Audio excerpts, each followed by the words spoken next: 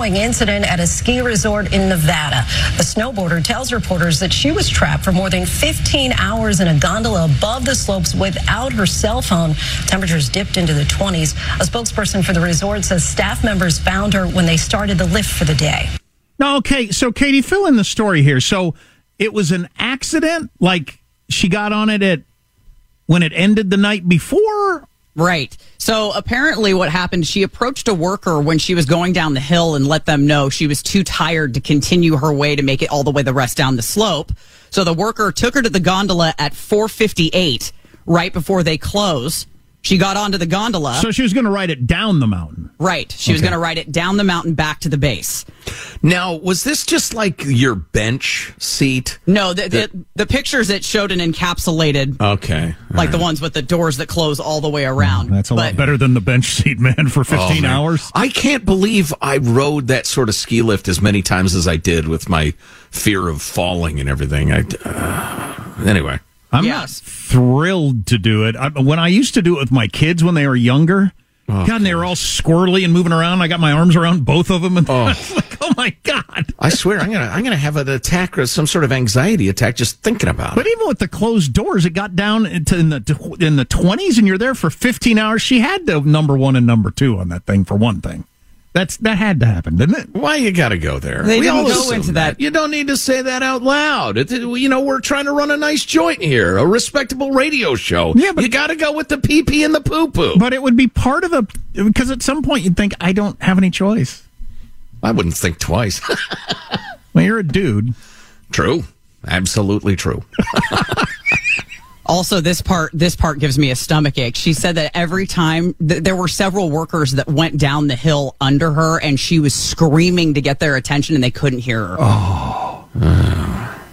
15 hours is a long time.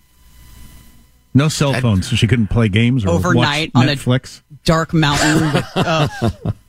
Well, you're up in the air, though, right? Yeah. So it's not like a bear is going to climb the pole. Wait a minute, I smell meat up there. I wouldn't be worried about that, but pitch dark, and it would be black as the inside of a dog, as Hemingway would say.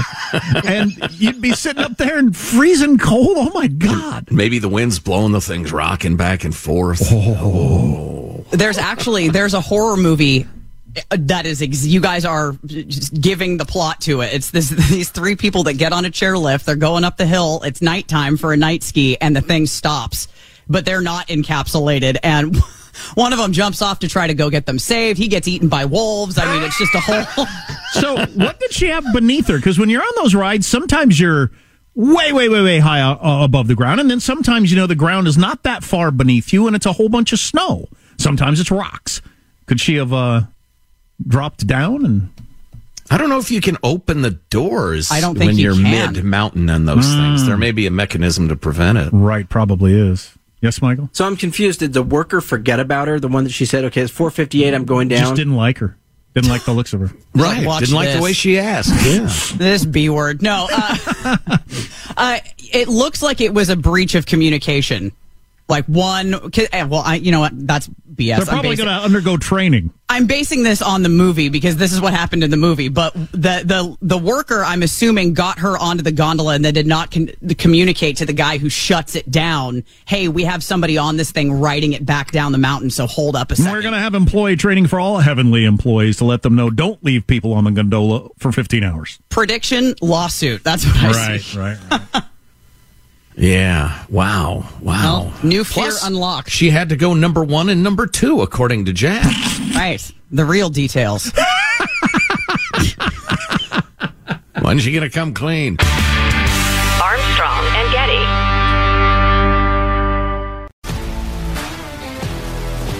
If you love sports and true crime, then there's a new podcast from executive producer Dan Patrick and hosted by me, Jay Harris, that you won't want to miss. Playing Dirty: Sports Scandals. Each week, I'm squeezing the juiciest details from some of the biggest sports scandals ever. I'm talking Marcus Dixon, Olympic gymnastics, Cain Velasquez, salacious Super Bowl-level scandals. Join me on the dark side of sports by listening to Playing Dirty: Sports Scandals on the iHeartRadio app, Apple Podcasts, or wherever you get your podcasts. I'm I'm Hannah Storm, and my new podcast, NBA DNA with Hannah Storm, chronicles my 6 decades in professional basketball. From growing up in the sport to becoming one of sports TV's first female broadcasters. Join me as I dig deep into the game's history, unearth some wild stories, and talk to my friends from the world of basketball, from Dr. J to Charles Barkley. It's been a wild ride, and now I get to take you with me. Listen to NBA DNA with Hannah Storm on the iHeartRadio app, Apple Podcasts, or wherever you get your podcasts.